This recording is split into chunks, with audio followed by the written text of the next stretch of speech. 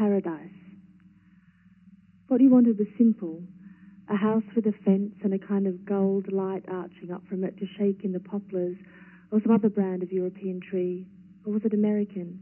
You'd plant just for the birds to nest in, and so the crows who settled there could settle like pilgrims.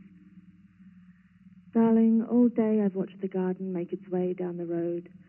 It stops at the houses where the lights are on and the hose reel is tidy, and climbs to the windows to look inside like a child with its eyes of flared rhododendrons and sunflowers that shatter the wind like bombs, so buttered and brave the sweet peas gallop and the undergrowths fizz through the fences and pause at some to shake into asters and weep.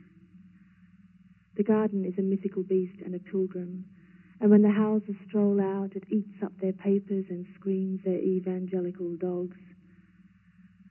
Barbecue eater, Yankee Doodle, if the garden should leave, where would we age and park our poodle? This is paradise, you said, a young, expansive American saint, and widened your arms to take it in, that suburb spread with seas in it.